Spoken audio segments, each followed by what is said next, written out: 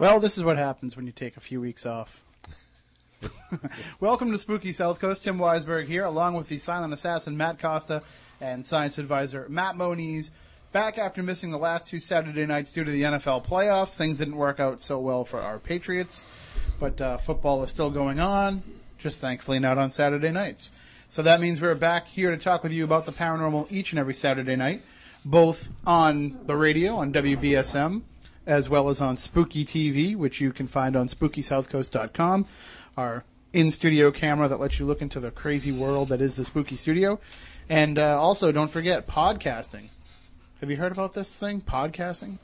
I heard something about it. Yeah, it's been catching on. We've been doing it for, I don't know, the last 5 years. I don't think it's going to catch on. Well, at least we can keep doing it. And that's right. We're coming up on our anniversary here. We went on January 28th, I think it was, 2006. So we're coming up on the anniversary. But we are pleased to announce also that we are soon going to be part of an iPhone app.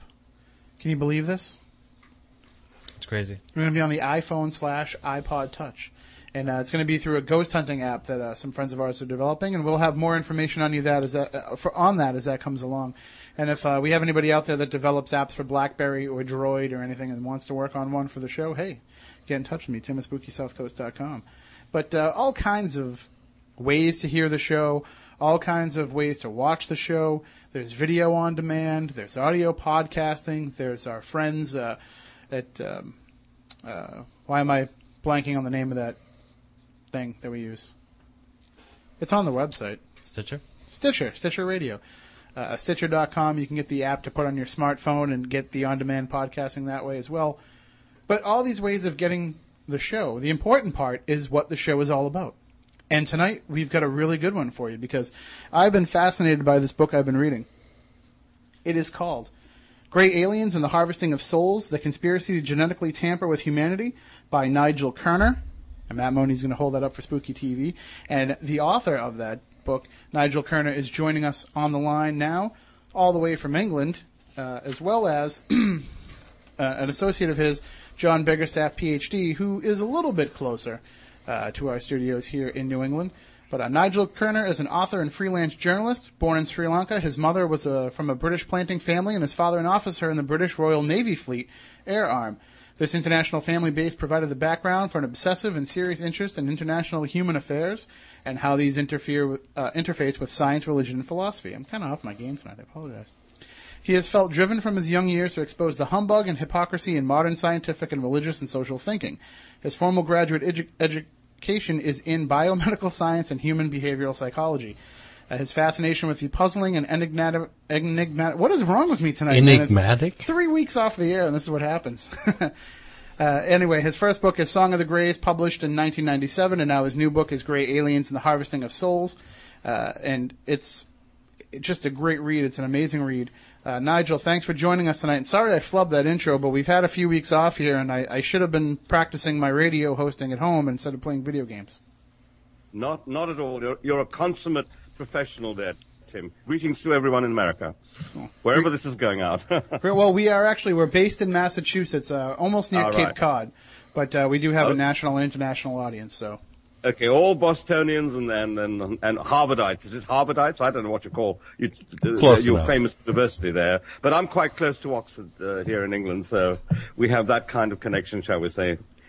Well, anyway, let's hope that I can give you some kind of indication about the subject I'm talking about. You quoted the title of the book, and I have to say I have to apologize for the title. That's no doing of mine, I'm afraid. That's a publisher's right, I suppose, to sell a book or whatever. But it sounds rather bizarre, does it not? The Harvesting of Souls. It sounds really spooky. But however, I was going to say, though, that seems to be exactly the point of what you're discussing in the book. Yeah, but the ironic thing, Tim, is that when I started with this business, I was a dyed-in-the-wool skeptic about it all. I thought the whole thing was out there with the aliens, Mickey Mouse, Buck Rogers, you name it. And my son was rather, well hitched up kid of 12 asked me the question, are these UFO things real, you know, and I had no answer to give him because I had no idea at all what these things were. And I thought to myself, I better cover myself and do a little bit of research before I came back to him with that. So I took a rain check. And a few years later, he'd completely turned me upside down in the entire existential vista that I actually believed in and so forth. And science taught me, and I'm kind of soaked in science myself. And of course, all my colleagues, we had a kind of familial forum, shall we say, of people who studied all these various things that actually were pertinent to this question of whether these things are real or not, and so on. And biochemistry came into it, and psychology came into it, and the entire gamut came into it. And after so many years of painstaking research, as I said, I mean, I only believe what I can see through a test tube, so to speak. At least I did. And then once we looked at this thing and opened the Pandora's box, so to speak, there was such an amazing revelation coming out of this that when you hitched it up, you know, pound for pound, so to speak, 1 + 1 = 1 + 1 kind of business, you began to see there were connections everywhere in this. And not only was this UFO business connected up to, you know, things that fly in the sky at 25,000 Ks an hour or whatever, turning at right angles in a smidgen, so to speak, these things actually related to most of the kind of philosophical backdrop in terms of our human condition.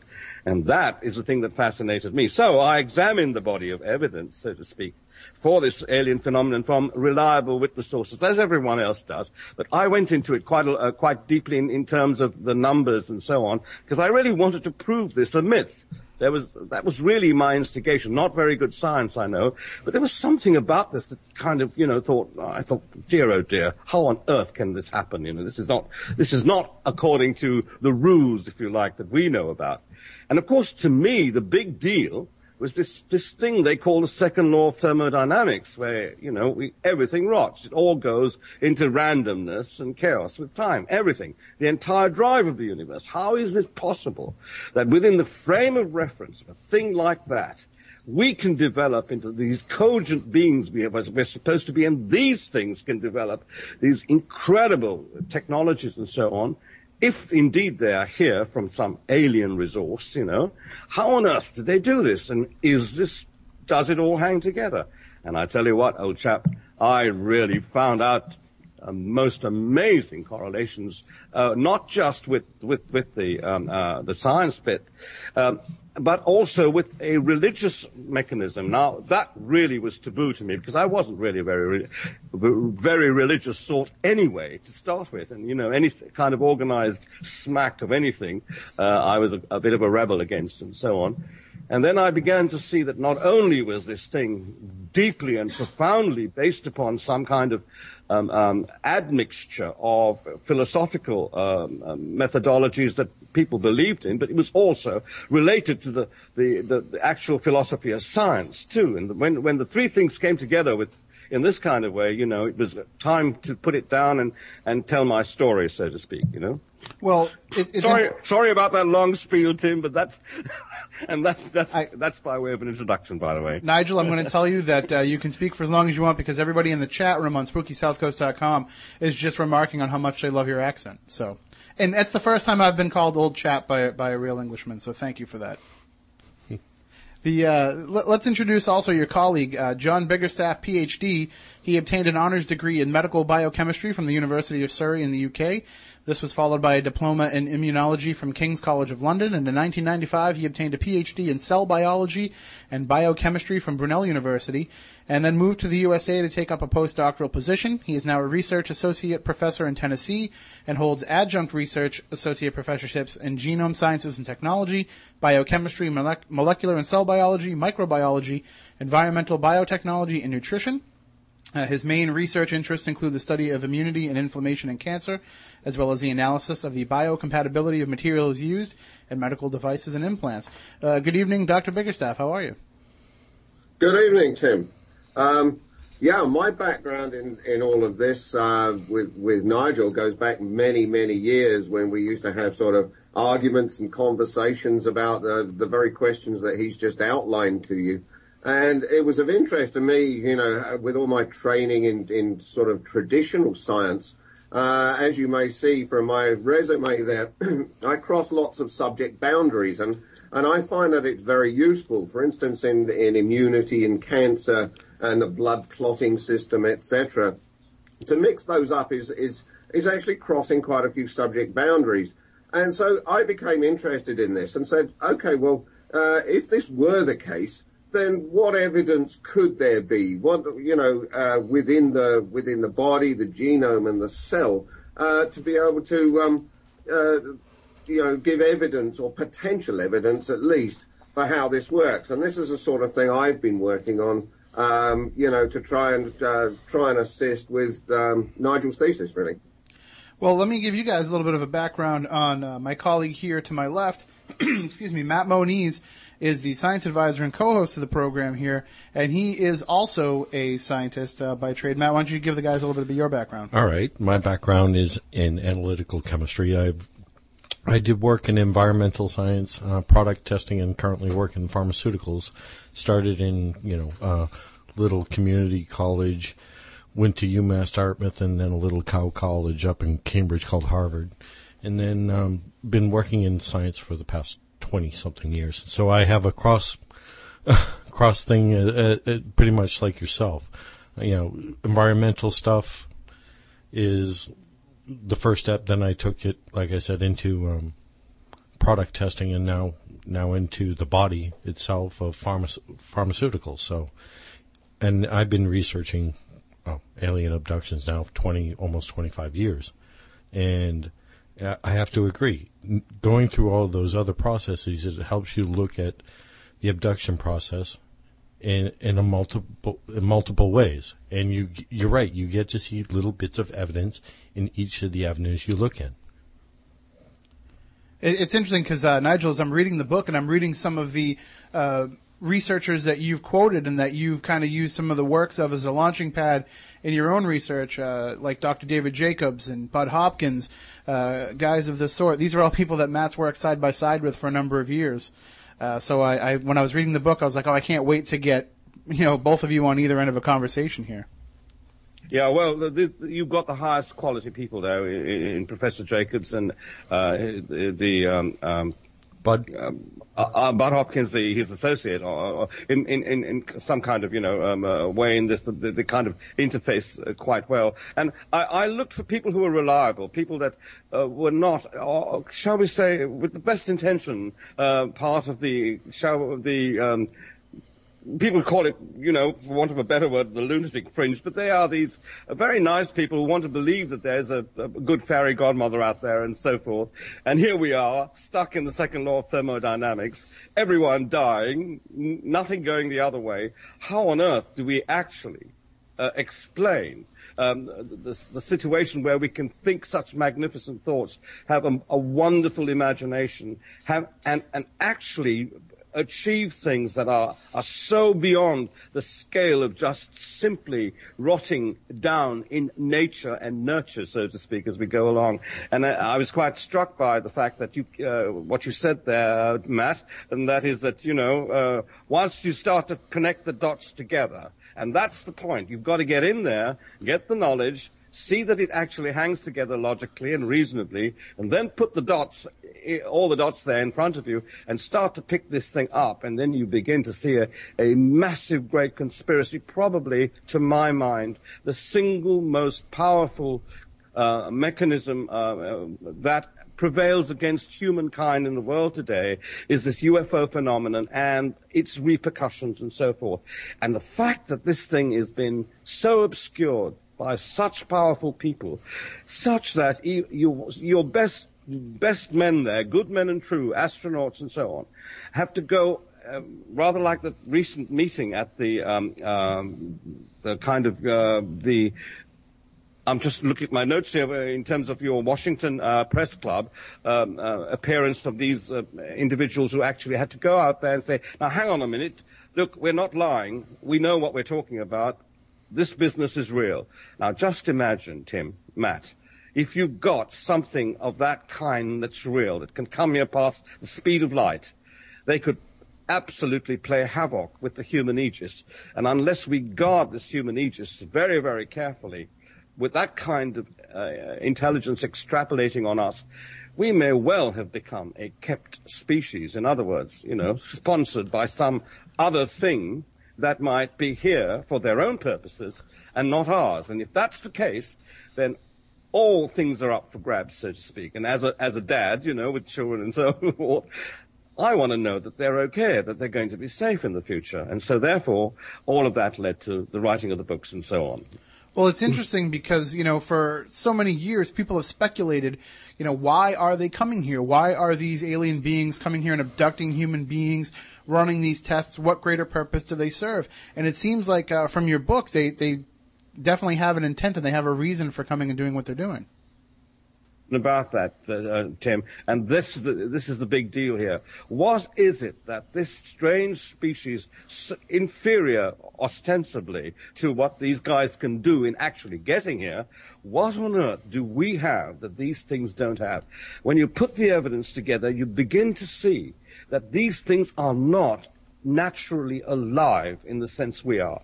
We have, it's a battle, you see, between nurture and nature, and extrapolated, created artificial being.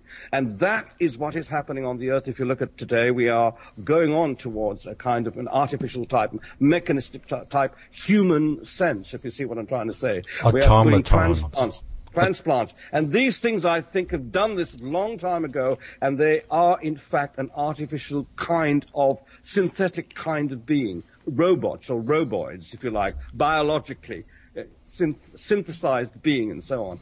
Once you get that, you have to run on a program. There's no such thing as free will, and there's no such thing as the ability to feel an emotional sense that can actually go against a drive like the second law. Say, look, stop. I want to get off this particular, carousel, so to speak. I really want to go on and do what I feel is right, if you see what I'm trying to say. And to do that, you've got to be natural.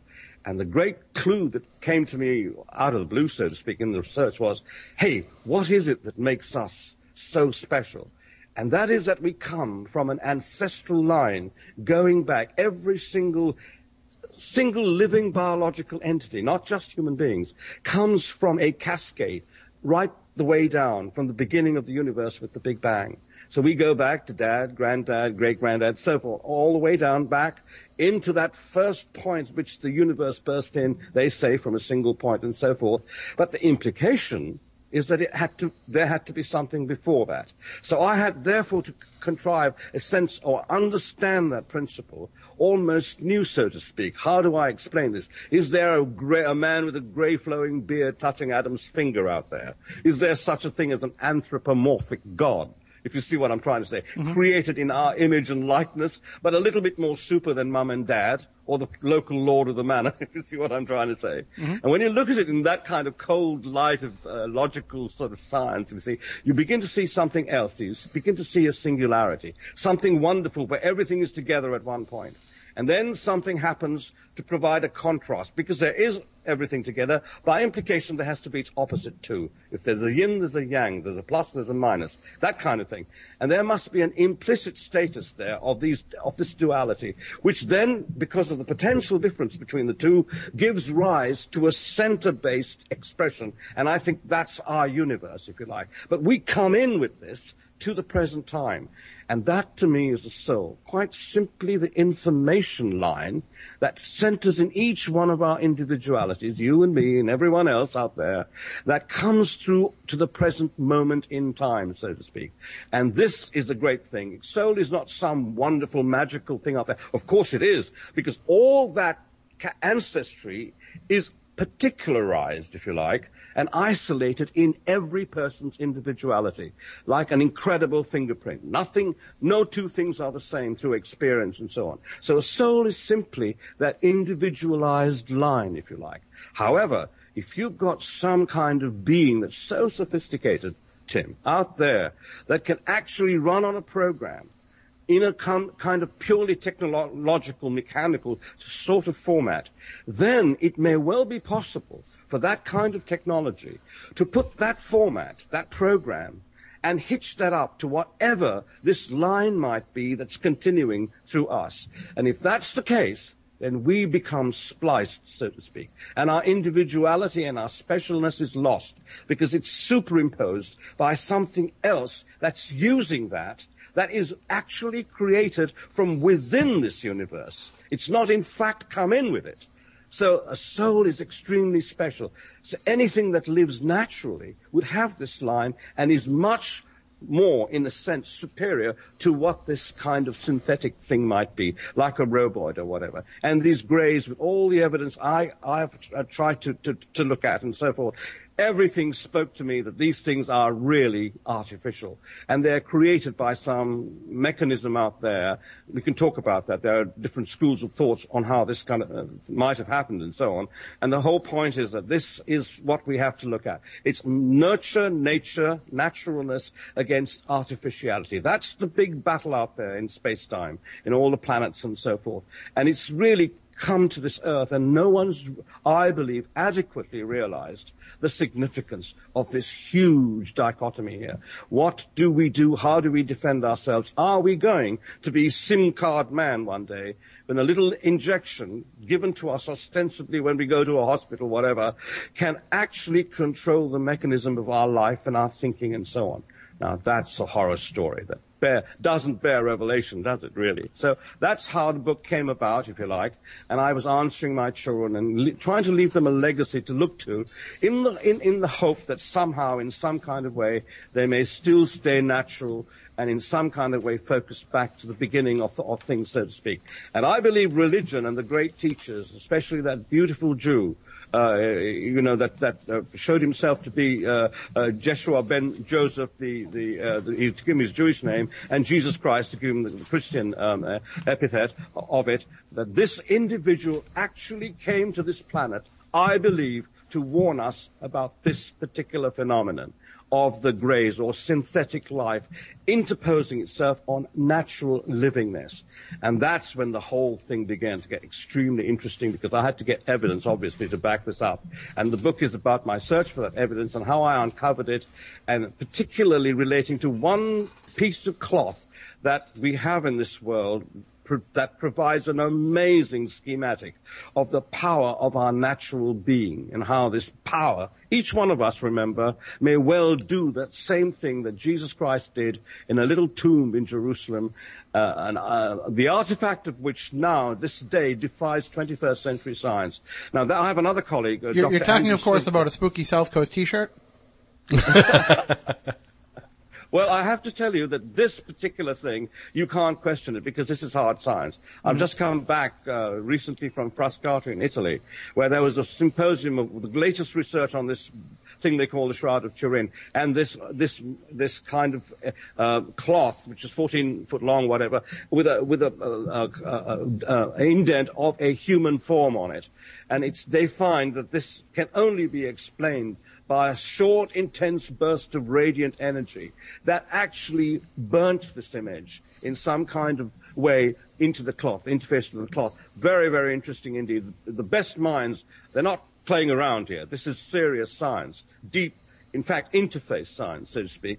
And, of course, I'd written about this, and they wanted, somebody delivered a speech on that symposium. Dr. Andrew Silverman did a fantastic speech on this and riveted the entire conference. And that's something to really think about, how the proof of that particular thing now endorses the size of humanity itself. And I'm not religious. Let me tell you, I really don't go on this business about, praise the Lord and pass him the money, so to speak. Well, it's interesting.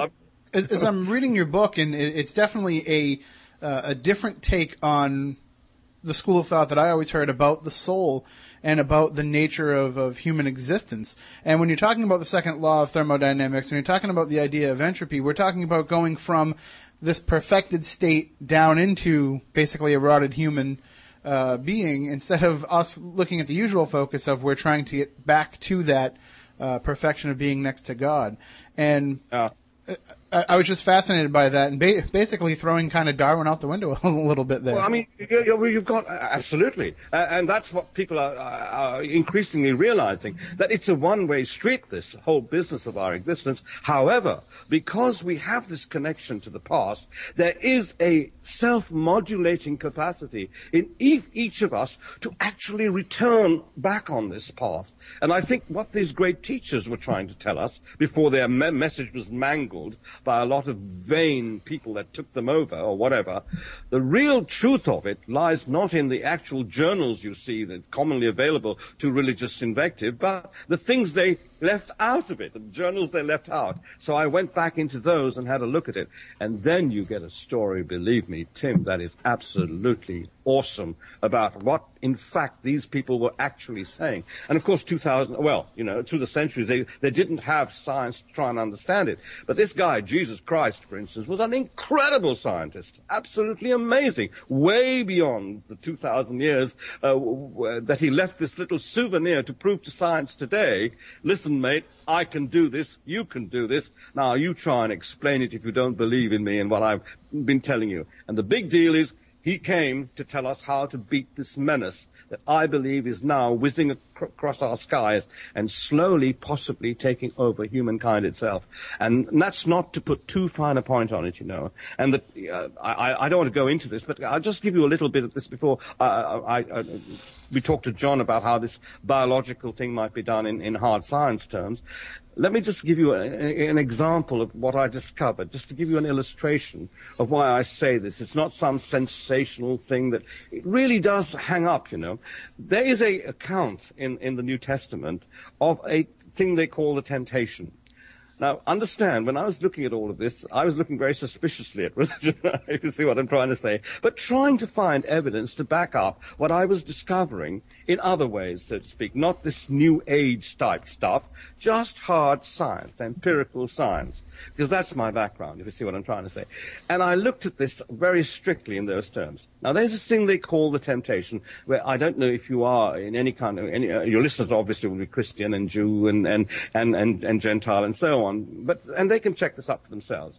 In the New Testament, it says this man, this individual they call Jesus Christ, was taken up to a high place. And there, an entity they call Satan, and it's interesting that the word Satan is actually derived in ancient law as something that fell from the sky, you know. And this individual says to this individual they call Jesus, hang on a minute, I look at all this stuff here, I will give you all of this if you bow down and worship me and all kinds of things. So obviously this guy seemed to be in control. Now, what gives an entity like this control in the first place? That's the first question I asked. And yet, this man, Jesus, was taken up there by this being. Now, the point is this. He's taken up to a high place and shown the cities of the world. Now, you just think about that. There's no place on the face of the earth 2,000 years ago, high place, that you can take anyone and show them the cities of the world that's built of humankind or human form, by humankind rather, in human form. And so the fact is, there must be some mechanism here that could take this individual and show him the cities of the world. And the only place you can do that from is space. And if you look at Judea 2,000 years ago, it was a center of all resolved and trading routes and so on. It was a very, very important hub, if you like, historically and anthropologically and so on. And this particular place would be, if you go up there, maybe 200 miles up into space, you would indeed see all the main cities of the world. And so the implication was quite clear. Maybe the thing that took Jesus up to a high place was a high place out there in space. And then you get the correlation with UFOs and so on. And then Christ is supposed to say to him, listen, mate, you're doing all this. I don't need you to tell me that I can own this, that, or the other. You are less than an insect because you're a machine. Now, that is also plausible, because a machine with a program wouldn't have a sense of self. It would not know it's a machine. It's a programmed thing sent out there into the wide universe, shall we say, to find worlds, if you like, and make things of it that are useful to the parent planet or the beings on that planet for themselves. And so here we are, I believe, dealing with this incredible phenomenon of UFOs 2,000 years ago, and that is the most important thing that I discovered. I think this correlation, that this may be what the great teachers were warning us about. This business about being righteous and all that is quite simply using our minds to get onto the channel I call a soul, this information line, and go through that back into that original place we all came from when the singularity, in contrast with its opposite, burst open universes to make bits and parts from this great whole thing together again. And that mind survives, and therefore we get things like conscience and so on relating to the whole story in the backdrop, so to speak. And that gave you a very interesting take philosophically on all this business, Tim. And that's my story, really. When I saw all of this coming together, of course, it's taking me 3 books to account for everything in detail so that scientists can look at this, all kinds of people can look at this with a fine-tooth comb and just say, look, is this plausible or not? That's really the question I'm asking. If it is plausible, well, we need to do something about it. If not, it's an interesting read, and I've done no harm, but give you a warning, perhaps, that this might happen in some future time. So that's really the philosophy of the book. And, of course, John Biggerstaff, who was a very great mate of mine, and Dr. Andrew Silverman, who actually delivered this thing on the Shroud of Turin, which affirms on that piece of cloth the power of every human being to actually reverse the process. And I believe the resurrection, if you like, as this clock actually is evidence to show, actually is the proof that we have a power, each of us, that you be everybody, if we think together enough. The problem is we don't do it enough. Enough is the biggest word here, in fact. We go some way and then we give up, kind of thing. But this guy managed to go all the way. And if you did that, you can actually return into a glorious state that will give you life in an eternal scale and not a temporary one, which cosmologists now tell us will happen because our universe is finite. And it's breaking up, if you see what I mean, according to the second law. So here we are. Is it the eternal, huge, big scale that we want? Or are we going to go run with this, entropic momentum and end up as some kind of addendum for a synthetic form of life which is coming to us in time, perhaps. I hope it never does, but I think we're heading that way now on this earth. If that comes, we're all in big trouble, Tim, Matt. And I don't know what you make of all of that, but I hope to try and demonstrate that this is plausible through biochemical science too, when John comes and starts talking about it. Well, we are talking with Nigel Kerner, the author of Grey Aliens and the Harvesting of Souls. And you can get his book pretty much anywhere where you find books online. We're going to have it up in the Spooky South Coast store as well soon enough. But, John, I want to ask you a question. Dr. John Biggerstaff, who's here, getting back just for a second to the idea of the soul. We're talking about this and we're taking it for granted, kind of, that as Nigel said, every living entity seems to have a soul. Any entity that's living through nature has a soul. In your work in biochemistry and with the human body, have you found some scientific evidence of this soul? Well, in fact, there are some very interesting suggestions which actually go back to the 1930s and perhaps slightly before, really when Schrödinger was doing his work really on the essence of quantum physics, etc. Experiments were performed that required the observer. If in fact they did experiments with subatomic particles, the particles would behave one way if they weren't being observed, and they behave another way if they were.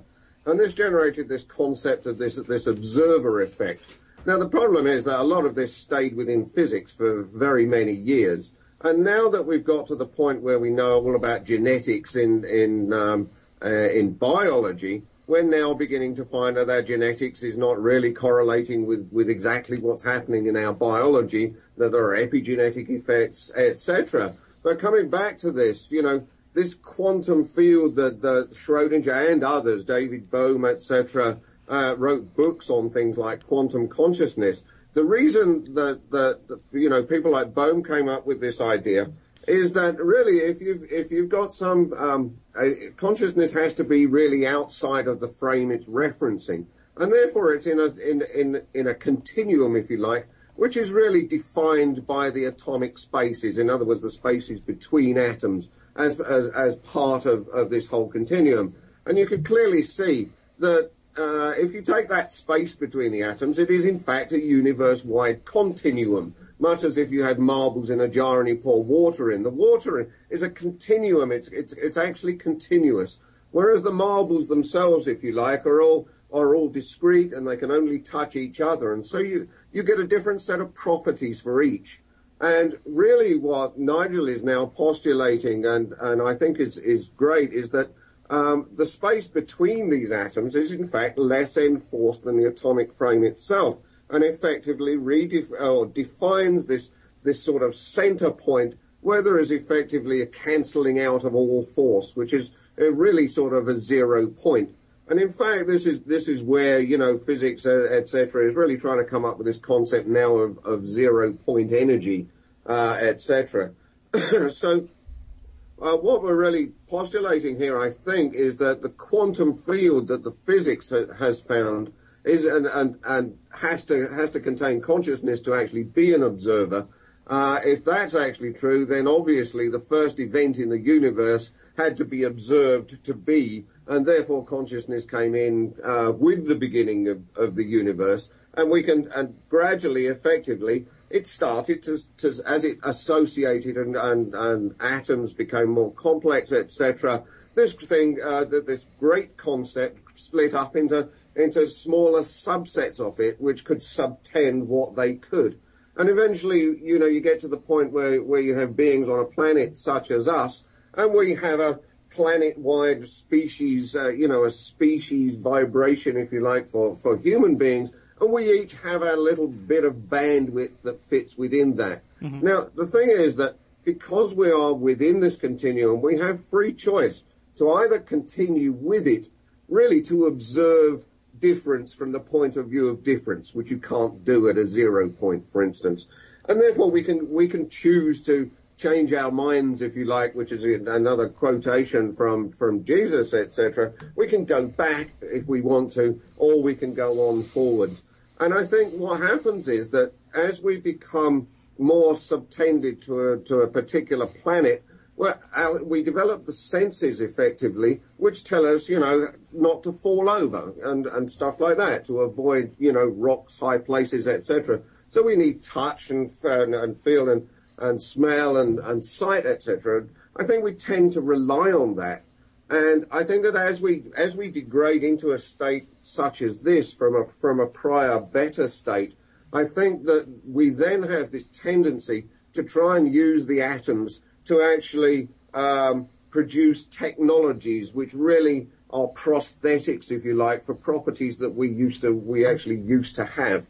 And I think this tendency then continues until effectively we start to realize that then we start developing things like artificial intelligence, now artificial intelligence is very, very different because it relies just on the atomic frame itself, which force doesn't have access to the center of the space between the atoms, if you like, because it's a purely atomic frame. And so we essentially start to make artificial intelligences and then try and integrate them with ourselves. And you can see all over the internet, for instance, of people who are trying to put all of these devices inside us, etc. But as Nigel said earlier, what this results in is that one abrogates one's ability to express free will, because effectively you've got artificial stuff in you which is not under your conscious control. And I think that this is really the origin of effectively, in other words, an artificial devolutionary product in itself is to create these beings, in fact, and then we'll go off and send them into space, and we in fact send things into space, and we put better and better computers in them. And, you can imagine, a civilization that was much more in advance of ours can actually make things like these greys, etc., which can then come here and effectively take advantage of that devolutionary process that we were in. I just want to come in and say something here, if I may, Tim. Sure. And that is, as John has laid out this entire schematic, the whole business is about control, you see. Who controls what? And if we have complete control with our free will, so to speak, to do anything we would like. Whether we do it or not, we have the potential control, shall we say. Well, that's really the greatest power of all. And I think what is happening is that all of this is now moving into a mechanistic type of control where the business of our own will to do it in our individuality is being taken away from us in the interests of something else. Now, whether governments do it or whether some alien type form comes and does it or not, the whole thing is that you and I and our children may well lose that absolutely paramount right of effect, so to speak, to handle ourselves. When we die, we go wherever we go beyond on our own, so to speak. No mums and dads and boys and girls, boyfriends and girlfriends or whatever. None of that kind of thing, you see. We go on our own. And within that scale of effect, surely the most important thing is for us to actually have and retain this all-encompassing control. And that really is the big business philosophically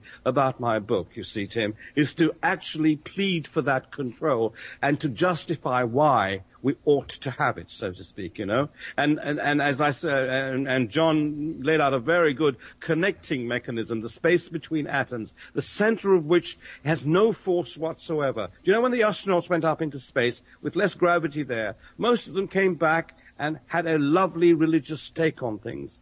So when force is taken away from acting on us, we seem to know much grander scales of union and effect. However, if you put a bunch of mice in a bag and direct microwaves, which is like little pencil beams of concentrated force at them, they will kill each other. Even mice will do that, gentle mice, if you like. They would kill each other. So force acting on us tends to make us even more aggressive, less meaningful and reasonable than when there is no force. And the place to access our no-forceness, so to speak, is the space between all our atoms. And there we still have what I think is the prior frame we come from shining through these tracks, these connected tracks, as John put it. And, I go to length in the book into trying to justify this schematic, this mechanism, which then leads us back to that original point. Each one of us, we have access there. The thing is that if you've got an artificial creation like a robot, it would not understand that principle. It would not understand that paradox. It would just want to live like us forever because it's subject to the second law of thermodynamics. It will end. It will rot. So it's looking for things and systems in the universe to be able to plagiarize, if you see what I mean, these things on their own behalf, kind of piggyback on our soul mechanism, which is naturally contrived for us because we each came in. All naturally living things came in with the universe, and they did not. They are created. They are made, if you like, artificially. So that's the big battle. Artificial against natural. Synthetic against natural, so to speak. And that's really the whole thing. And so John, he will take you on the biology in part 2, perhaps in the next part of the program, and you can then talk to him how this particular thing with the genome is affected and so on. He has an interesting take on all of that. All right, well, we will get to that second hour in just a few minutes. We have to take a break now for the network news. When we come back, we will talk about the genome. We'll talk more about aliens and the idea of harvesting human souls and about the Shroud of Turin.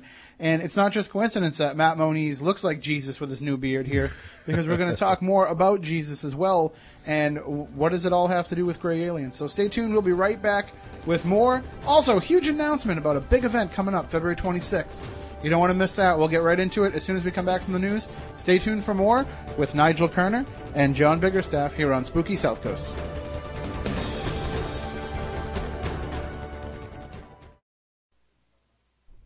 Just a minute, ladies and gentlemen. I think something is happening. Allow me to reintroduce myself. Spooky South Coast is back. Are you not entertained? Are you not entertained? This is very unusual. We don't even know what the impact is of what we do. Look, I know the supernatural is something that isn't supposed to happen, but it does.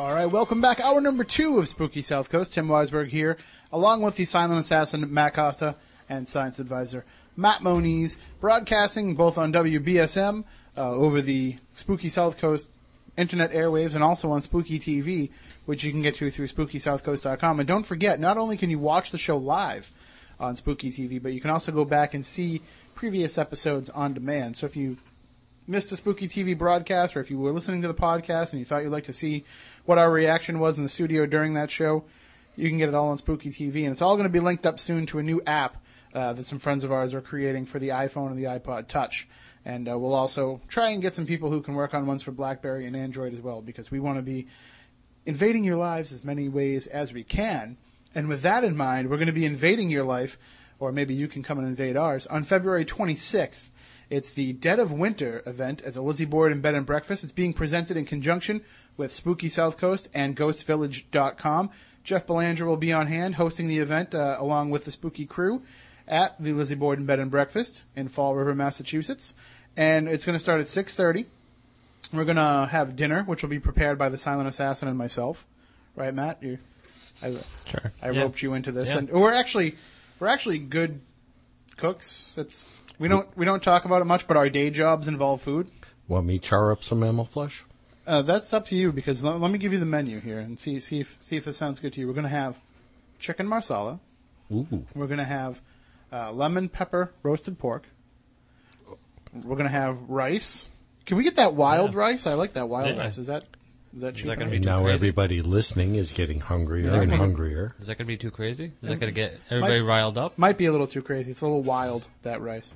But the long grain balances it out, keeps it under control.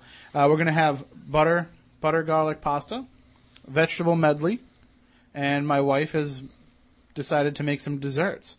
And if anybody's heard some of the previous episodes where we talk about some of her desserts, the Oreo brownies will be in the house. So you don't want to miss those. And that's worth the price of the ticket alone. And so you have dinner. During dinner, you're going to have the opportunity to have a discussion about, the basics of ghost hunting and paranormal investigation. We're going to talk a little bit about legends. We're going to have Leanne Wilbur, the manager of the property, talk about some of the history of the Lizzie Borden case and the legends that have sprung up around it. And then we're going to have something that nobody out there has seen before. We're going to have the worldwide debut of Bill Chappell's new. Now, if you know Bill Chappell, you know some of his work. You've seen the Ovilus and some of these other devices that he's created that are being used on shows like Ghost Adventures and Ghost Hunters and Paranormal State. All these different groups on TV, you see them using Bill Chappell's devices. Well, he's taken George Meek's original Spiricom device that was created in the 60s and 70s, and he's made a new version of it. Now, the plans have been out there online for many years, and people have gotten confused about exactly what did what and what went where. Well, Bill has kind of brought things back to their very essence, and he's created a Spiricom that takes up not a room, as Meeks previously did, but fits into a suitcase. And he's shipping one to Jeff, and Jeff's going to have it. It's going to be the worldwide debut. Nobody's used one of these in the field in one of these settings before. We're going to do it that night. We're going to talk about the Spiricom, and we're going to talk with Bill Chappell at the event. He's not going to be there in person, but through technology, we're going to be able to bring him in, and he can explain a little bit about the device. And you can see it firsthand before you'll get the chance to actually use it out in the field yourself. And we're going to basically communicate with as many of the spirits in the Lizzie Board and Bed and Breakfast as we can. So you don't want to miss this, especially if you're somebody who follows EVPs, who follows ITC. You're going to want to be there for this because it's going to be amazing. And plus, it's going to be just a great night. We're going to investigate until 2 o'clock in the morning, at which point you can go and retire to your private room should you decide to rent one. Here are the ticket prices. The event itself, which includes dinner and the investigation, $125. To get a room on the third floor, it's $150. So it's only $25 more a person in your party to get the room. You really can't beat that deal. That's phenomenal. Then it's $175 a person if you want to get a second floor room, because those are a little bigger and those are a little bit nicer and the bathrooms are closer. And so $125, $150, and $175. Those are the ticket prices. In order to get these tickets, you have to call the Lizzie Board and Bed and Breakfast. And what is it? $200 if you want to sleep in the cellar? If you want to sleep in the cellar, good luck to you, because there's going to be people down there all night. I know that. But if you want to get involved, you have to call the Lizzie Borden Bed and Breakfast and make your arrangements with Leanne. She's going to be processing all the ticket sales and everything over there because she's going to keep track of who has what room. So you'll be able to pick and choose your room as long as you call very quickly. There's only 25 spots that are going to be sold to this event because basically fire laws prevent us from putting too many people into the house. So if you call now, I know there was 16 left, I think. 16 left when we came here earlier onto the show. So let's see here. I'm trying to see if there's been any update as to how many tickets are left. Yep, 16 tickets are left as of 7:15 tonight. So if you want to get involved, 508-675-7333. That's the number at the Lizzie Borden Bed and Breakfast. You can also go to ghostvillage.com/Lizzie, Lizzie, and you can find out more about the event and how to get tickets there as well. So I'm predicting that if you have to act fast. I'm predicting these tickets are probably going to be gone by next weekend. And if not, definitely the weekend after that. But the event itself is February 26th. If you're a friend of mine on Facebook, Tim Weisberg on Facebook, I've created an event page there as well, so you can find out more information. And again, ghostvillage.com/Lizzie, limited to only 25 tickets. So please make sure that you get involved ASAP, because you're not going to want to miss this. I mean, like I said, Oreo brownies. What more do you need than that?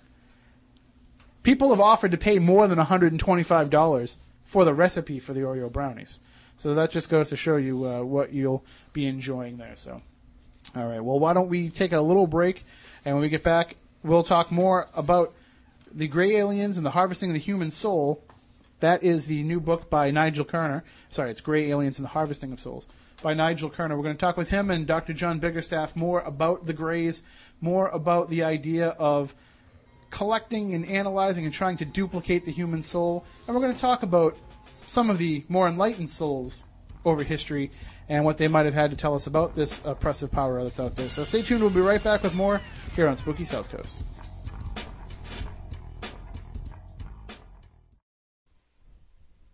Turn on all your lights, lock the doors, and pull down the shades. Spooky South Coast is back. Well, it came out of the sky, and just a little shout of holy.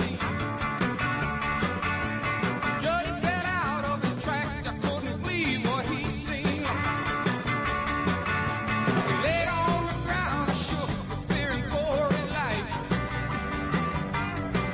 Then he ran all the way to town, screaming it came out of the sky. Well, the crowd gathered round, and the scientists said it was Mars gas. That sounds like a good one for the EVPs to play. I was going to say the same thing. When are we going to get back together? I know Jeff said he's really busy, but we can practice without him. We got to get the band back together. Yeah. We're on a mission from God. But speaking of being on a mission from God, we are talking about the human soul. We're talking about the book Gray Aliens and the Harvesting of Souls, The Conspiracy to Genetically Tamper with Humanity by Nigel Kerner. And I know for some people who might be, who might look at this UFO stuff and this alien abduction stuff as really out there. And our audience, as open-minded as they are, I know... No pun intended. Yeah, well, it's from the beyond. But I know, as open-minded as our audience is, some of them do have trouble wrapping their minds around the idea of alien visitors from another planet. And I want to stress that Nigel's book is about so much more than that. You're getting a lot of information about the nature of the human soul, the nature of mankind, the nature of our evolution, or possibly in the case of the second law of thermodynamics, kind of a de-evolution of the perfected state that we start in. And Nigel, what I found the most interesting as I'm reading this is, as you are presenting your case for the nature of humanity and the direction that we're going, it becomes really interesting to me that these extraterrestrial creatures would even want to buy into what it is that we're doing, because soul and all, actually the soul notwithstanding, what we're doing to ourselves while we have those souls is kind of a negative in my eyes. But I've got to say something to you. I'll tell you what, listening to the incredible way that Americans can sell anything, I'm sitting here as a Brit, wondering whether I really should have named the book Gray Aliens and the Harvesting of Oreo Brownies, if you see what I'm trying to say. If I can send them... If I can send them internationally, I'll send some your way. You made it sound so interesting and so delicious, this recipe that you were giving out there, that I almost wish I was in America. In fact, I'll ask John if he can make it over from Tennessee. He might take one of those 16 tickets that are left, perhaps, and that would be a very interesting experience to come back to me, and we can discuss it in a deep-set forum in which all of us consider that maybe we've got our priorities wrong here in looking at this business quite simply in that kind of depth. We really ought to look at this in a little bit more light-hearted a way, and maybe then that might get through to many people that we're actually considering here the kind of existential platform on which we all actually live, if you see what I'm trying to say. So I tell you what, it's quite a lesson to us Brits on how to sell something. This is absolutely superb stuff. Well, all the jokes that Americans make about British people and their teeth, it would only be much, much worse if my wife's Oreo brownies ever made it over there. Because he doesn't bear mentioning what British people eat, let me say that to you. In fact... I've been there. I've seen what you guys eat. In the light of your recipe, and I'll tell you what, it sounds so delicious. Maybe sometime when I'm passing that way, if you repeat this performance, I might drop in myself and have a look at all this. Absolutely. Anyway, let me just simply say this. I really don't want to get too deep about this, Tim, because I think your extrapolation on this was excellent in a sense. It really is something that we looked at from the point of view of an interesting intellectual exercise and whatever. See if we can construct something meaningful out of all this business. And really, it's quite true what you say. The human aegis, in terms of being human and so on, is such an interesting and wonderful thing. The problem is that whilst this is going on round the back of us, so to speak, there may be some rather serious guys there looking at all of us from that kind of point of view. And I really wanted to say to people, it's one thing to actually look at this thing in that kind of way, but maybe we ought to also pay attention to future generations and where this particular thing is concerned, and have a look and see whether there is something that we all ought to be looking at a little bit more, if you like, on that kind of deeper scale. So I do apologize for getting a little bit too kind of into this in a scientific kind of way, but it really is something that one I would say it's out there. Go and have a look at this on the internet and so on. And for those guys in maybe in Harvard University or whatever, the deeper kind of study mechanisms in the United States admired all over the world, but maybe there is something that we ought to look at when we're not looking at it, so to speak, if you see what I'm trying to say. So in a sense, this whole business is to do with researchers actually going into things that are happening now, where computers that go to work inside the cell itself, DNA, it seems, is the best material to help to create silicon chips to make the fastest, smallest, and therefore the most efficient computers. Now, can you imagine? This is an amazing thing. A group of students recently in Hong Kong, in the Chinese university there, are making strides towards storing vast amounts of information in an unexpected home. A bacterium that can actually put enough information in a teaspoon full of a bacterium, actually computerized mechanisms that can actually provide in this teaspoon the equivalent of huge numbers of gigabytes of information.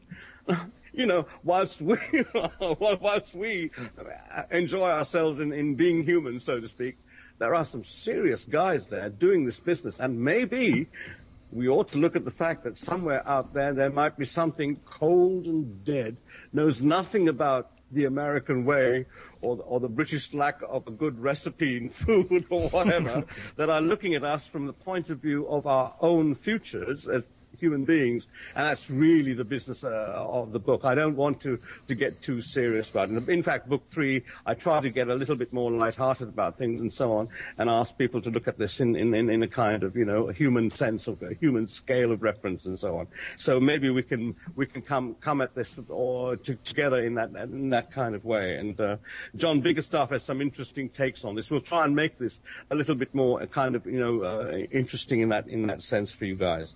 So as I'm saying, as we go along in trying to consider where humanity is heading and so forth, the best way to do it is whilst we're enjoying ourselves up front, so to speak, the back door is always open to something else that's a little bit more insidious. And I don't really wish to be negative about this. But, you know, if you take away what we are and what we basically enjoy ourselves with as human beings, if we take that precept away from our capacity as human beings, right, then we have nothing left. And I think that's the answer to why these threats ought to be looked at in some kind of way for the future's sense and so on. So listening to you guys and, you know, the fun sense you engender into people, I wish we could actually, you know, be there with you in that sense, because you guys can sell something, let me tell you. You can sell something. And we Brits can take a great lesson from that. In fact, we're getting poorer in the world because we haven't learned from our American, if you like, sons and daughters. Remember, you spoke with this kind of accent once upon a time, you guys. You got good sense enough to get away from Britain, let me say that. Well, we've also made sure that we've tried to get rid of our New England accents, too, at least while we're on the radio. But you bet, Dave. And you know, as good as we are at selling, I haven't even mentioned my book, Ghosts of the South Coast, which is available in bookstores and also online at SpookySouthCoast.com and in the back of my car. So, but you know, when we are looking at this though, and you mentioned that it is kind of an insidious thing, but really, there's nothing we can do about these species coming down and running these tests and abducting people. Except maybe try to understand it. But even if we understand it, how can we stop it? You can't. Yes, there is. You guys just proved it by your lovely invective with each other and so on. That sense that you have of that human frame of reference of interaction, the way you demonstrated that this morning or tonight in your broadcast, is a wonderful way of doing it, because you're showing your humanity, you're showing the power of your will and your thoughts and so on. And the problem with machines, Tim, is that they take that all away because they don't know. There's no way they know how to do that. You see what I'm trying to say? Mm-hmm. It's a cold mechanism. And what we can do is, whilst we retain our humanity and our sense of kinship with each other and so on, that it is the greatest antidote of all, to be human in that sense. And that, I think, is what I really want to say about my book. It's gone kind of thermonuclear, it seems to me, and the great controversy about it all over the world and so on. But in the end, what I'm trying to say quite simply, as a metaphor, if you like, is that power of our human sense with each other is all the antidote we need to resist these insidious things that might crawl in at the back door and intercept and interrupt that procedure and that process of being human.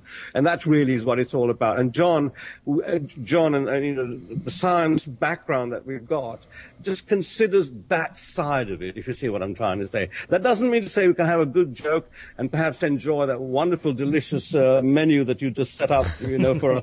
It's rather cruel, because I'm sitting here in England whilst you guys are going to enjoy this over there. And John's the only one within access to that, so, you know, maybe he'll get one of those 16 tickets that I left. You had a question, Matt? No, I just wanted to mention something to Nigel.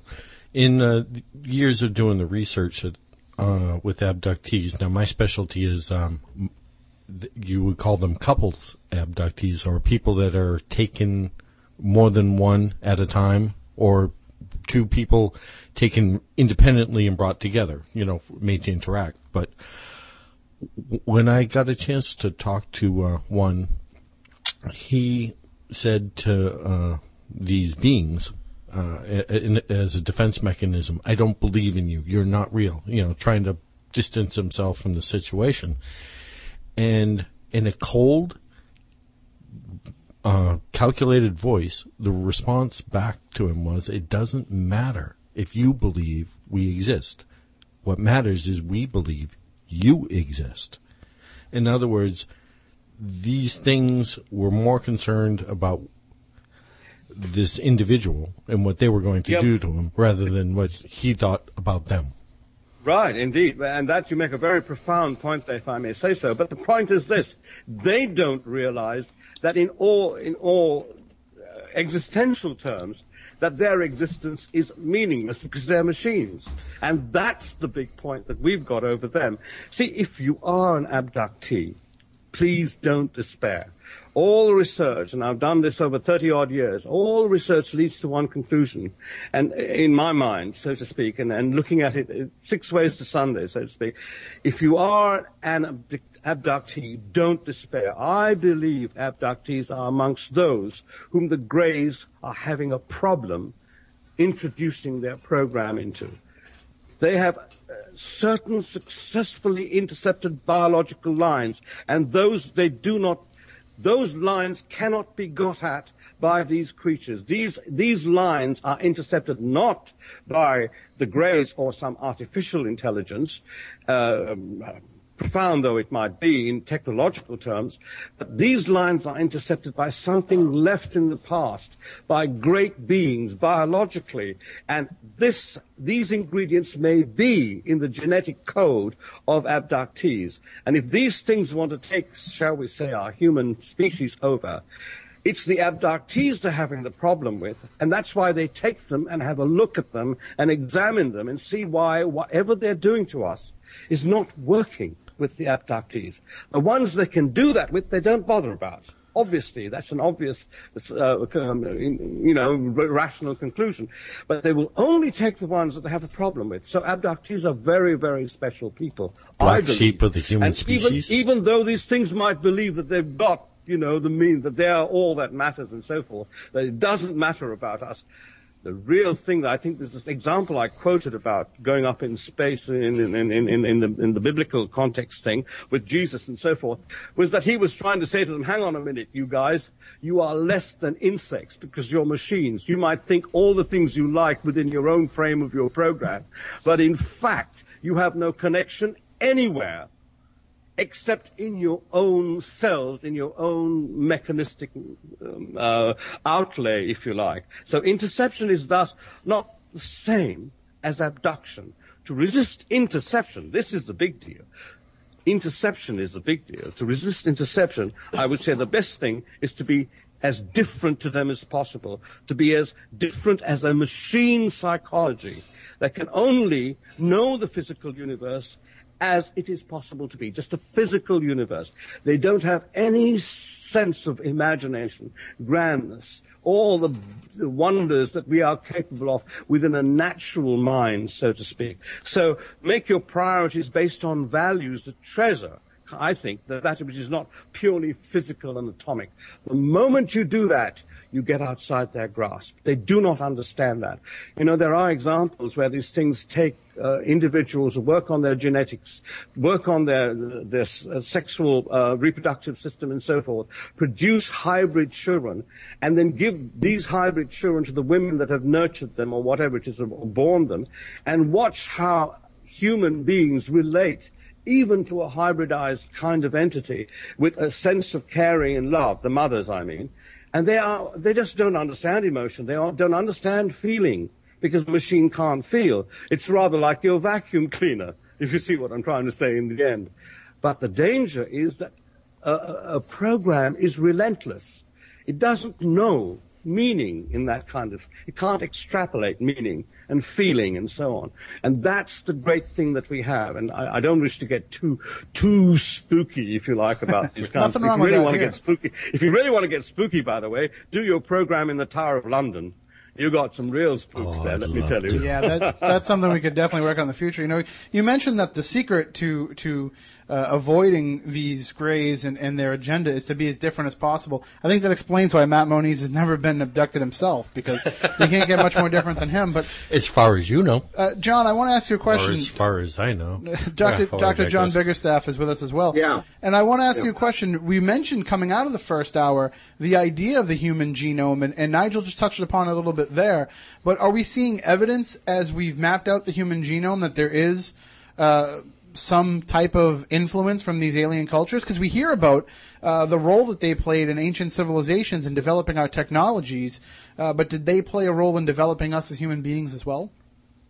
I think actually it sort of goes part and parcel, one with the other. As I was mentioning earlier about, we have this tendency really towards going towards technology. which, that has the incidental effect of actually making us more like them, which makes us more susceptible to them. If they've come from somewhere else or whatever, what they want to do is to actually manipulate our genetics in such a way that, they can fit in a sort of hybrid way so that they can effectively take advantage of this ability to be outside of the second law of thermodynamics, which is actually making, because they're physical, they're all decaying.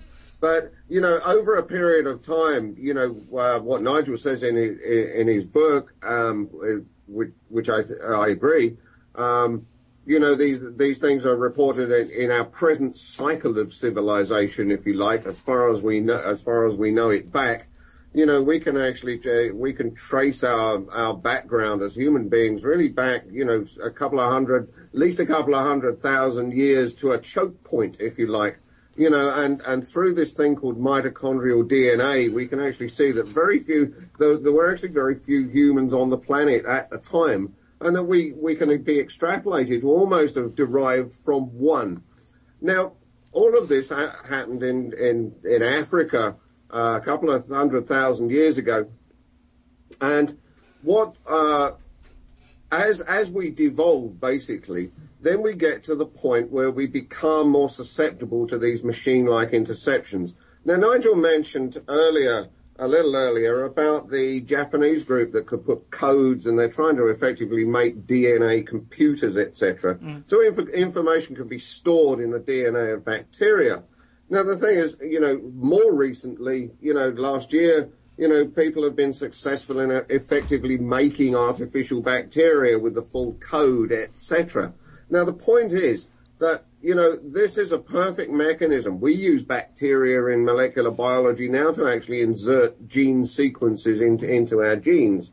Now, DNA itself, our human DNA, if we're going to go according to the idea of a devolving species, we're only using about 4% or so of the DNA that we have, and the rest of it is considered to be junk. Although it's not entirely functionless. People are now ascribing some functions to parts of it, but nevertheless, the majority of our DNA is actually redundant.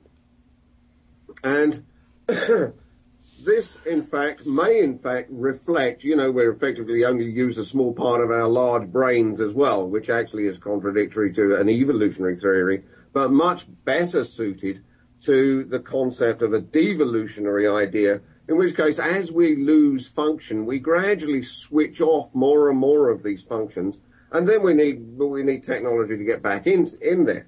Now, the idea of using a bacterial type mechanism, if one reads a general cell biology book, as any student begins to do, we find out the parts of a cell.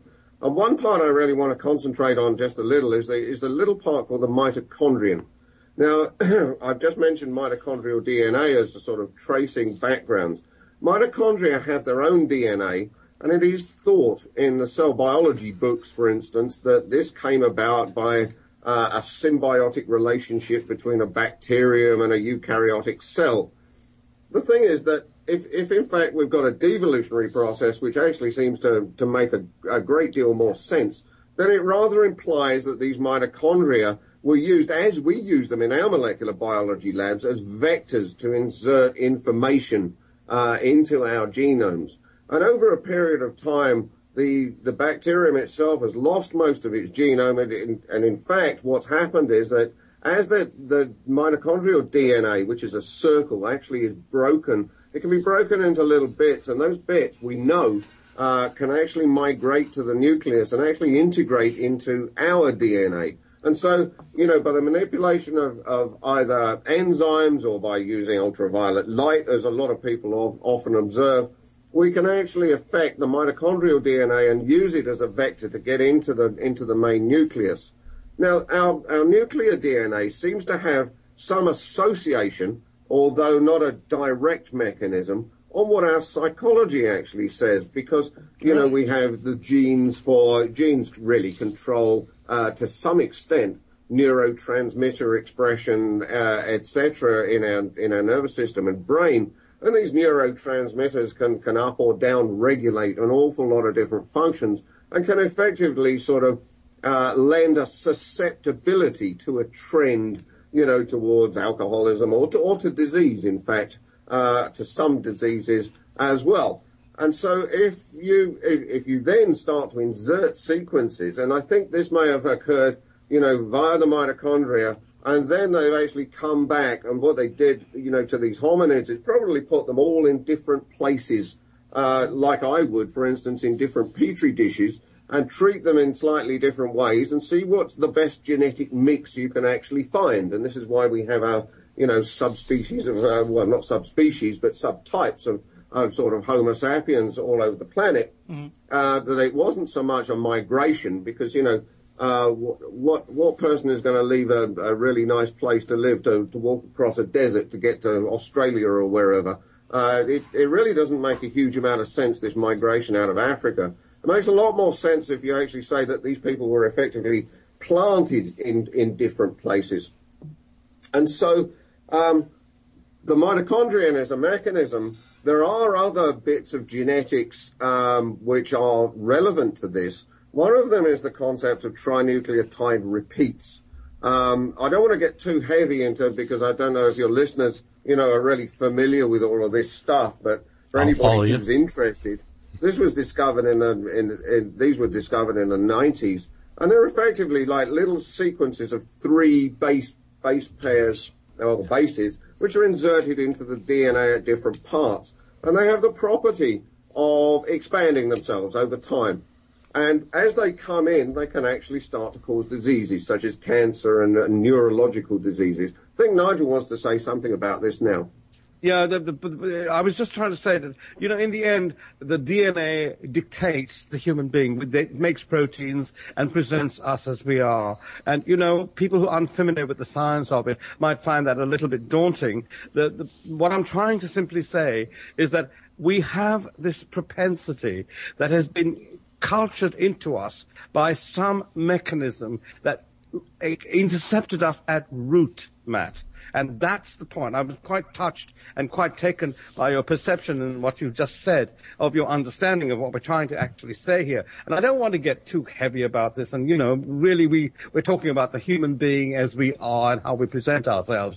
But the real the point I think John is trying to make is that whilst we can account for this with real central science and the way it's rather dry way that scientists think, it really has a relevance, Matt. It really has a relevance to all us human beings, that whilst we are entertaining ourselves on the surface, so to speak, something might be crawling in unnoticed, so to speak, into the very nature that we pride ourselves on, as human beings. And that then provides us perhaps with no way out if the takeover through what they do is complete. And that's really what I'm trying to say with the book and so on, is watch, please watch. Don't go running off, skipping over the daisies too much, because they'll come through the back door and you won't know what daisies mean anymore. And that is something I think we all have to take notice of. And the reason America is important, let me say this in a sense, and I really truly mean this. America is the most powerful agent for change, I believe, in the world today, regardless of any other country. And within the power that America has to influence things, what if America takes this over and says to the human race, listen, guys, whilst we have Americana and what that means, we also have a responsibility through our power for the human race itself and its existential meaning, if you see what I'm trying to say. And that within the auspice of Americana and what it can do in the world, know-how, call it what you like, this is the only gate, if you like, through which our species itself might stay within its natural concept of being, rather than have some cold thing that happens on our space-time, sees something like that as special and different to itself, and then works to make us lab rats on which it then can interpose its own agenda, so to speak. Now that at least is an idea that America should consider, bearing in mind that it has this incredible power. It saved the world many times, and no one can deny that, from terrible powers that sought to make us and take us faster into this aegis of a kind of mechanistic being. Hitler, for instance, was supposed to have said to the Nazis and whatever, look, I give you the future man. And he showed, I believe, one of these alien kind. And that was stopped by America in stopping Hitler. So we have a great thank you to say to your nation and its people. And that's why I've written the book, so that people can actually see what this might be, what the ingredients might be. I may be wrong in my conclusions, and I'm hoping that somebody can rationally explain why I'm wrong. But if I'm wrong, then there's an interesting warning, I believe, at the very least in the book. However, the question is this: what if I'm right? Where are we and what are we? As America has saved the world several times up to now, and let me tell you, as a Brit, I acknowledge that. Even though Britain stood alone and fought these Nazis in the war, America came in and helped us complete the job, if you see what I'm trying to say. Mm-hmm. Without America, you and I and all that we take for granted would not be here. And so that's a nice sociological format, if you like, or framework that everybody ought to take note of in the world today, you see. So the book is written quite simply as a metaphor for that kind of announcement and warning. Just take a look. The truth truly is out there, you know, and we can enjoy ourselves as long as the deeper set and deeper meaning that prevails for our being is taken recognizance of, so to speak. Can't even pronounce the word, but that really is what I'm trying to say, basically.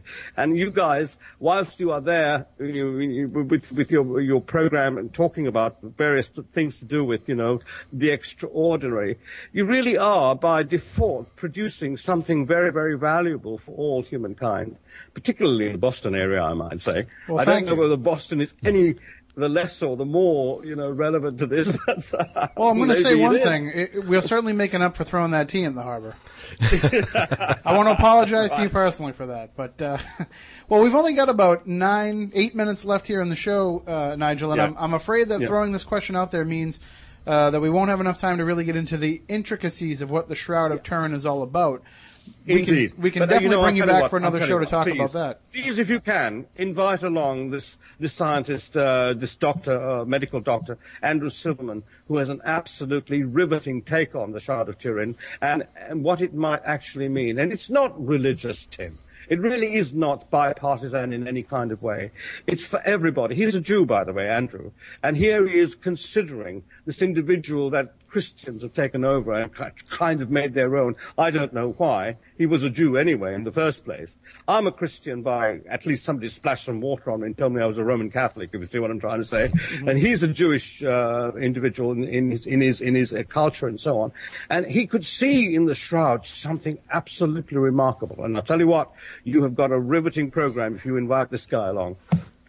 Well, we'll definitely do that coming up, because I don't want to try to shortchange the idea of it now and squeeze it into 6 or 7 minutes. So we'll get into that. But let's just say that for those who believe in the Shroud of Turin and believe that it really does represent Jesus and the wounds that he suffered, and it means, when you read Nigel's book and when we have this discussion, it actually means so much more to humanity than just physical proof of Jesus and what he endured. So we'll throw that out there as a little bit of a teaser. And in the time that we have left, I think we continue talking about the idea of what you're talking about, avoiding this takeover by these Greys, avoiding them coming not to rule our planet, not to enslave the human race as many people feel, but to try to mimic us and basically try and borrow from us what our very essence is. Do you think that with the artificial intelligence that we have today, and with the fact that nobody is walking down the street without some advanced technology in their pocket, be it a cell phone, be it an iPod, be it whatever, do you feel like we're actually creating the beginnings of... I have no doubt about that, Tim. Matt and Tim. This is really something that we have to look at. I think that's where it's leading, back engineering and so on. There's a cartel here that knows about these things, and that cartel, in order to produce, the profit escape that comes from all of this, will probably use this. But in the end, the buck stops with our final humanity. And Bud Hopkins and Professor Jacobs have been the most wondrous lights, lighting our way in this. And people don't really appreciate how powerful these human beings are in their contribution to what we are as a species. Yes, I do believe, to answer your question, that this is going on covertly. And we have to watch this, because you have children. I don't know whether you have children yourself, but I'm saying that people who have kids in the future, this is really a testament to them, basically. What are we leaving for them? Are we leaving just a poisoned planet? Are we just leaving a scope to be machines? As mums and dads, we have to think about that. Now, I don't really want to sound some pious preacher when I say this kind of thing, but as a dad, I really do wonder about that when I look at my children's eyes, so to speak, and wonder where is their future, really? If such a thing exists in our world, even as an idea, if you see what I mean, even if there is no actual reality to it, we surely have to fight to make sure that they have the fullest possible scope to be this human wonder that we really are, and appreciate our power as human beings to be something that can actually return to our origins, a wondrous, if you like, paradigm in which there is an eternal scope for existence. And if we don't do that, stuck in our own particular aegis in the physical universe of breaking past under the second law of thermodynamics, are we going to go the way of everything else, broken down into a dark and cold and featureless scape that has no meaning whatsoever, where meaning is actually taken away, where rational sense is taken away? My thesis is that the simple binding momentums implied in love thy neighbor as thyself can realign genetically, if you like, the altered tracks back to the natural genetic prospectus of all of us, basically. Now, that might sound highfalutin language. It simply means stay as powerfully beautiful and coherent and unionizing, if you like, bringing things together as we possibly can. And we might, you never know, do that trick that this Jeshua ben Joseph, or Jesus Christ, did when he transfigured and finally proved on this piece of cloth 2,000 years ago with his incredible resurrection. If he said to us, "Don't ye know ye are gods?" He was reminding us what we had lost, I believe. And I think that's a beautiful thought, really, basically. And coming from him, after all, when he went into Jerusalem, he knew that he was going to die. And a crook and a liar would have run the other way. But he went in. And to me, anyone who does that, I know, had to be telling the truth, if you see what I'm trying to say. Absolutely. So there are numerous accounts within many texts of the old the old authorities that the Christian church took out because a cartel of people hijacked all of us and said, unless we give you the sanction to go wherever beyond, you don't. Well, nothing could be further from the truth, whether they run in Pope mobiles and Cardinal Cadillacs or whatever, shall we say. They don't know what they are talking about. Each one of us has that individual authority to make ourselves into the things that this man said we could be, gods or no gods, if you see what I'm trying to say. Absolutely. So that really is in a sense, what I'm trying to say, and what Andrew would try to say to you if you get him on this program, and just listen to this man talking about the Shroud of Turin and its verification, and of course what John is saying in terms of his expertise, in terms of the biological principles that actually hitch up to what we're trying to say. We're not trying to claim that we know the truth, but we're saying, listen, the science works in this kind of way. We can extrapolate it and prove it to be so. And quantum theory, Schrodinger and these great minds said, listen, if there is no observer, there is no reality. That is really what it's all about.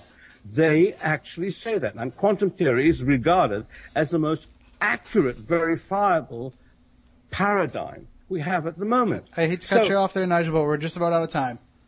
Okay, right. We'll have you back, though, to talk more in the future. Again, his name is Nigel Kerner. The book is Gray Aliens and the Harvesting of Souls. You can get it from nigelkerner.com. Thank you, Nigel, for joining us. Thank you to Dr. John Biggerstaff for joining us.